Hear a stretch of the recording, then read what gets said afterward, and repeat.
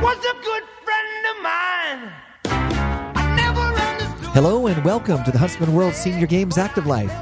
My name is Kyle Case, and I'll be your host on this amazing journey as we attempt to help you get the most out of your life.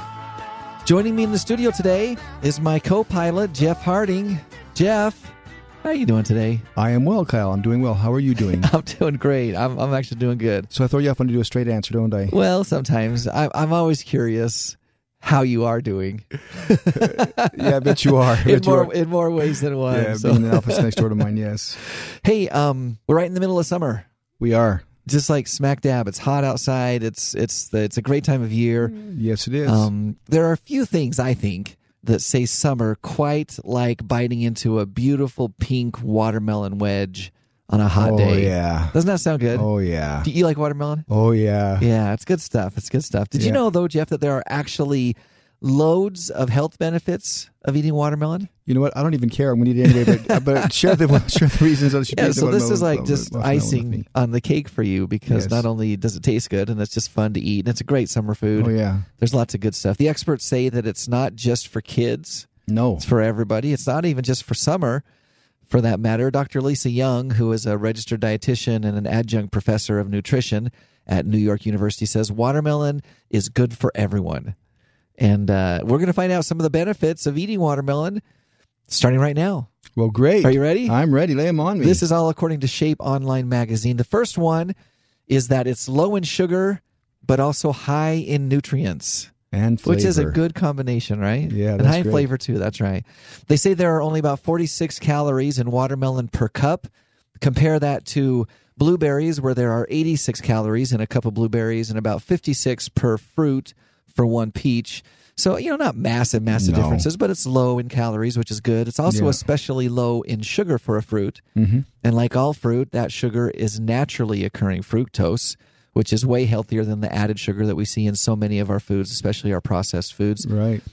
In addition to that, watermelon is also high in vitamin C, vitamin A, vitamins B1, B5, B6, and beta-carotene, lycopene, potassium, and magnesium. So there's an alphabet worth of vitamins there. There's tons of good stuff. Also, I don't know if you knew this, but they've found that watermelon seeds are actually surprisingly healthy for you. And it doesn't grow a watermelon in your belly. And it doesn't grow a watermelon in your belly. But yeah, the vitamin that you will find in watermelon seeds are vitamin E and also some other phytonutrients. So some of us like to spit those out, and I think that's kind of the common way to eat a watermelon. But hey, if you eat them, eat the seeds, I guess there's some good stuff for you in there. I usually do. I'm just too lazy to spit them out, so I'll just swallow them. Just go for it. I don't bite them. I just swallow them whole. There you go. A couple of other things about watermelon that you might find interesting. It might help fight disease. Really? Which ones? Yeah, well, several things because it's high in antioxidants, namely the vitamin A and the vitamin C that I just mentioned. It may help to reduce the risk of chronic diseases such as heart disease and even cancer. In fact, some studies have shown watermelon has a more unique kind of lycopene, which is more readily available for your body to absorb and which may help fight metabolic syndromes like oxidative stress. We mentioned cancer already. It can help you with cardiovascular disease, even diabetes. So there's a number of diseases that watermelon can help you out with. There was a preliminary research study that they did at Oklahoma State University and the University of Colorado that even suggests that watermelon may help shift the gut microbiome of both type 1 and type 2 diabetic mice. So they haven't transferred yet to human trials, but they're finding that it's good for that gut microbiome, especially for diabetics. And on top of that, watermelon also contains the amino acid citrulline, which potentially increases nitric oxide levels, which in turn dilates your blood vessels, which in turn helps lower your blood pressure. Wow. So who knew? I did not. All these great benefits of eating a piece of watermelon. And if you've been out exercising, it's great for the recovery. It is. I'm going to talk about that in just a second. Before that, though, I want to talk about how hydrating it is, which is the one that we all think of. Yeah. It's got water in the name, for goodness sakes. Right. It must be hydrating, right? Watermelon is made up of over 90% water and is one of the most hydrating foods available. You shouldn't trade in your 8 glasses of water for all watermelon juice. You still need to drink the water. That's important. But considering the fruit is most often consumed on hot summer days, it might help you stay hydrated. A couple of other things that they found about watermelon that I found interesting. In huge doses, it could help you be a faster athlete. Wow. Was that one you would have thought of? No, because usually when I eat a lot of watermelon, I feel very slow and down. sluggish, yes. It depends on, I guess, maybe the shape that you're starting in. But that's true. In 2015, they did a study in the Journal of Applied Psychology, and they found that L-citrulline supplements can help improve your oxygen uptake, and that improves your high-intensity interval training performance. Now, in fairness, that study that they did, that research study, used tablets of L-citrulline, but watermelon is the most abundant dietary form of that particular amino acid that's out there. Wow. And the theoretical science does hold up. The amino acid may help increase nitric oxide levels, delivering more blood and oxygen to your system, like we just barely talked about. However, it's fair to note that this study only looked at 10 athletes, just 10, so it's a very small study, and the findings haven't really been replicated, though they were supported by a 2017 study review. The reality is that you'd have to drink quite a bit of watermelon juice, 2.5 liters, which is a considerable amount of watermelon juice in order to get the citrulline that the athletes had in the study. But it's an interesting thought about helping you run faster through a amino acid that's available in the watermelon. And then finally, Jeff, you mentioned this one earlier, watermelon could actually help you recover from a workout quicker. And so once again, this was a super small study that they did in Spain in 2013, but they found that athletes who drank 500 milliliters of natural watermelon juice and then went out on an all-out, hard-as-you-can-go exercise bike ride, they saw a lower recovery heart rate and less muscle soreness 24 hours later. And this is probably thanks to that super bioavailable citrulline that we've been talking about in the last two items. But this study is interesting because the athletes just drank 2 cups of watermelon juice. So it wasn't the 2.5 liters that was required in the other study. Just a couple of cups of watermelon juice, and it can help you recover from your workout quicker. Great. And I've used it before, and it does work. Good stuff. So, hey, get out there and eat some watermelon. That's right. Today's guest is a friend of the Huntsman World Senior Games. Mr. Lamar Hudson is a foot specialist, and today we're going to talk a little bit about how important to our overall health and wellness our feet can be. Lamar, thank you for joining us today. Happy to be here. Good to hear your voice, Al. So you're joining us by phone, and I understand that you're on the road a little bit. Where are you at today? Actually, I just left Detroit, and I arrived here in Minneapolis, and I'm just pulled into the airport. So I pulled off so I could talk to you guys, and looking forward to sharing a little bit of information about foot problems. Good. Well, we're glad you pulled over. That's the safe way to have that phone conversation. So, yeah, Lamar, let's talk a little bit about common foot-related problems that are out there. I know that there's a bunch of things, and let's talk a little bit about what they are and maybe more importantly, some of the things that we can do to help offset some of the challenges or the problems that come with some of these common foot problems. Let's talk about one that I hear about kind of regularly, and that is plantar fasciitis. What is that? And, what are the effects? And then how do you deal with it? About 20 years ago, I ended up experiencing plantar fasciitis for myself. It's the reason why I got into the foot care industry.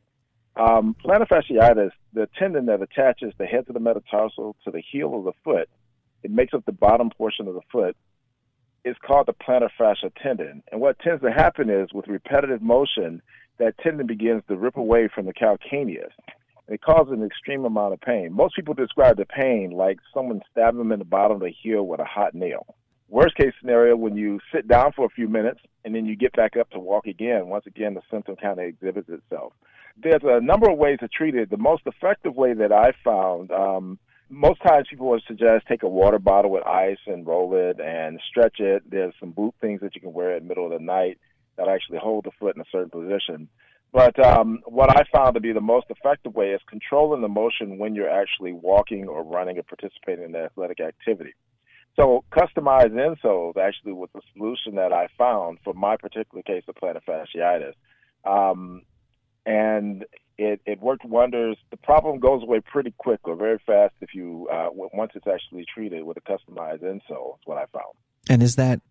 Well, I want to ask two questions. The first one is is the insole something that you wear in your everyday shoes? It just becomes a part of your shoe, you put it on, and that helps offset some of the pain that you feel? Or do you only use them in specialized shoes? Actually, you wear it with every day. Okay. I like to use the analogy that customized insoles and shoes are like a pair of eyeglass frames and lenses. In other words, your shoe is like an eyeglass frame, and we want to put a device in there that corrects your individual foot problem or your individual concern. So addressing whatever the biomechanic problem might be, it might be pronation or supination, overpronation or oversupination, which creates the problem for you. So customized insoles are a custom designed device that will address and improve your foot's biomechanics and reduce the injuries that are caused by repetitive motion. So do most people get plantar fasciitis? Are most of the people who experience it, are they athletes, or is it just the common everyday walking around repetition that creates the problem? You know, the funny thing is that right around 40 years old, between 40 and 60, most people start to experience plantar fasciitis. So it's something that happens over after the first 20 or 30 years of activity that it happens. That's just normal activity. Some athletes, professional athletes and otherwise, tend to actually have it occur to them sooner, because they're adding that much more strain or that much more activity to their feet, so therefore they're going to experience it faster. I see. So they may be predisposed to it, but the bottom line is it's a matter of activity and a repetitive motion that creates the problem. So other than just sitting down on the couch all day, every day. With your foot on the ottoman. With your foot on the ottoman, is there really anything that you could do to prevent it? We've talked about the treatment of it, but is there anything that you could do to prevent it? Stretches, or I don't know. Is there anything out there? The stretching works to a certain degree, but the problem is that inevitably, because of the fact that we're walking on flat, hard surfaces, we have varying types of footwear. It's something that will become a part of, once you turn around 30, 40 years old, it hits us and hits people quite frequently at that point. And the best treatment for it is to address the biomechanics of your foot and prevent the damage that's actually causing that tendon to rip away from the bone. Untreated, what tends to happen with plantar fasciitis is it creates a condition called a heel spur. So in other words, the body, as the tendon is ripped away from the bone, it mends by adding more calcium, and that calcium pulls into a spur, which actually is why people have heel spurs. Mm-hmm. Then the next stage is going in for surgery, and you start the process over again. So the best treatment is, the best offense would be to find a proper fitting shoe and also find a pair of insoles as a preventative or a prophylaxis to actually address the problem before it becomes a problem. That makes a lot of sense. You're listening to the Huntsman World Senior Games Active Life, and we're visiting with Lamar Hudson about foot health. We talked a little bit about plantar fasciitis. Another one I wanted to touch on is hammer toes. I'm familiar with that. I've seen that in sandals everywhere that I go. What do you do about hammer toes? Hammer toes. You know, it was funny when I first heard that. Of course, we thought about the great MC Hammer, and I thought it had something to do with what he was doing, the amount of dancing he was engaged in. But the great MC Hammer. In professional life, that no, that was a myth. The reality is that plantar fasciitis, hammer toes are caused by the fact that the toes are dorsiflexing, which actually causes them to pull up, and they look like little mallets or little hammers. So once again, to address that, you have to offload the pressures that you're putting on your foot, and that's actually achieved through a customized device. So when your toes kind of, as you said, the tendons kind of pull up, and it creates a hammer type situation on those toes. If you use a customized device, does that help straighten your toes out, or does that just help offset some of the problems that happen with that curling up?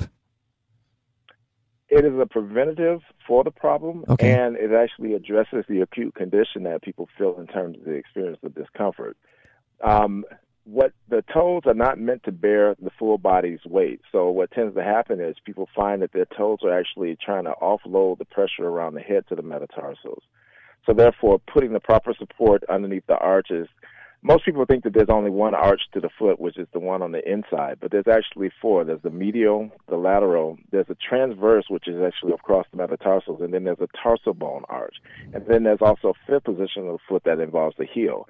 So the foot needs proper support, and without that, it begins to compensate. So I'd say that hammer toes is a compensatory problem that's caused by the fact that the toes are actually digging in, trying to actually help offload, and also to help you maintain your balance. Your toes are actually the key factor for balance. Your heel hits the ground, but when you actually get to the end stage of your walking, the toes are there to actually help stabilize you. So if you're finding that you're developing hammer toes, it's an overuse condition, and it's something that's indicative of the fact that the person would need some type of support to actually help their foot not overwork in that way. Interesting. I like I said, I've seen that condition. So you're talking about it kind of just needs to be prevented with an insert, an orthotic insert, as you said. Does everyone need to have an insert in their foot or in their shoe, or is everyone eventually going to end up with hammer toe if they don't, or how does that work? Well, I guess I'd say that if you notice the incidences of hammer toes and also plantar fasciitis, once again, they all happen around the age of 40. Hammer toes tend to actually be it happens a little bit further down the line. So when a person's around 50 or 60 years old, some athletes, once again, they experience it sooner just because of the amount of wear and tear on their feet. But yes, having a corrective device like an insert for your foot. Now, I don't mean to be overbearing about inserts, but I look at it, like I said, like a pair of eyeglasses. My vision is important, so I need to have a corrective lens. There's no one-size-fits-all shoe that can actually address a particular problem because I may have one foot that's flat and the other one is high. Therefore, the shoes can't address my individual needs. So that's where it becomes the need for, especially if you're an athlete or someone that's competing at a pretty high level, you'll want to take the time and the care to actually find a properly made pair of insoles to address and prevent the biomechanics that lead to the deterioration. They don't happen overnight. Yeah. You don't have these problems. You don't wake up one morning and all of a sudden your toes have curled up or you develop plantar fasciitis. Right. It is a process that happens over time. So the fact that it happens over time is indicative of the fact that it can be prevented. Interesting. Okay, that makes sense to me. Let's move on to a couple of other foot-related problems that we want to touch on. Achilles tendonitis. What is it? What are we talking about there, and what do we do about it? Actually, I know there was a professional basketball player in the last year or so that actually had that happen, and it's a really scary problem because what tends to happen is you may think I'm not doing anything at all. You might be in the middle of a softball game or at a basketball court and you're playing and you take a step or you go to jump and next thing you know, pow, someone shot off a gun. No, the tendon that attaches to your calcaneus and actually is the major lifter of the foot rips away from the heel bone and it rolls up the back of the leg. So the calf muscle is not functioning properly because it's not attached to its insertion point, which is the heel. So that's once again another problem that kind of starts to manifest over 30, 40 years old. But it also manifests itself in some short-term symptoms, like people have what they call a Haglund's deformity, or they call them a pump bump. You get a little knot around the back of the heel of your foot. That's actually a precursor. It's letting you know that that tendon is actually rupturing and the body is actually redeveloping calcium to try to remend it. But if you can address that before it becomes a problem, normally those little twinges of pain and discomforts are your precursors that let you know that this is actually starting to develop. It doesn't come on as something that you're going to know in the next day or two it may happen. It can happen at any point in time. So the critical thing to do is to make sure that you, once again, have a proper pair of footwear that you'd wear, and we'll talk a little bit about that in a minute. But most importantly, your feet are unique. They need a specific type of correction, so getting a customized device built properly to address that will actually address and or prevent it. Excellent. That makes sense. I want to talk about one more problem, then we're going to move on to balance and, as you said, shoe selection, a couple of other things. Talk about bunions. What are they? What do we do about them? It's a deformity of the forefoot where the first metatarsal ray and the great toe, they basically deviate. The big toe kind of turns in, and the first metatarsal ray points out. Now, bunions have a couple of different phases, but the general nature of them is that it's a calcification of that joint. You can usually identify that you might develop a bunion because there's a callus that develops on the great toe, right on the side of it. And it's actually all a matter of walking. When you walk, your great toe should bend up about 30 degrees in order to allow the leg to move properly. When it doesn't, you turn your foot at a slight angle, and instead of rising over that joint, dorsiflexing it, you roll off the side of it, and that's what causes the force that bends the joint, creating the bunion. Okay. So once again, it comes back to we have to actually correct the biomechanics of the entire foot. The foot's pretty complicated. It has 26 bones in it, and there's a lot of moving parts, and it compensates. Your body will actually adjust and compensate in order to do two goals. One is keeping you upright and keeping you moving as long as possible.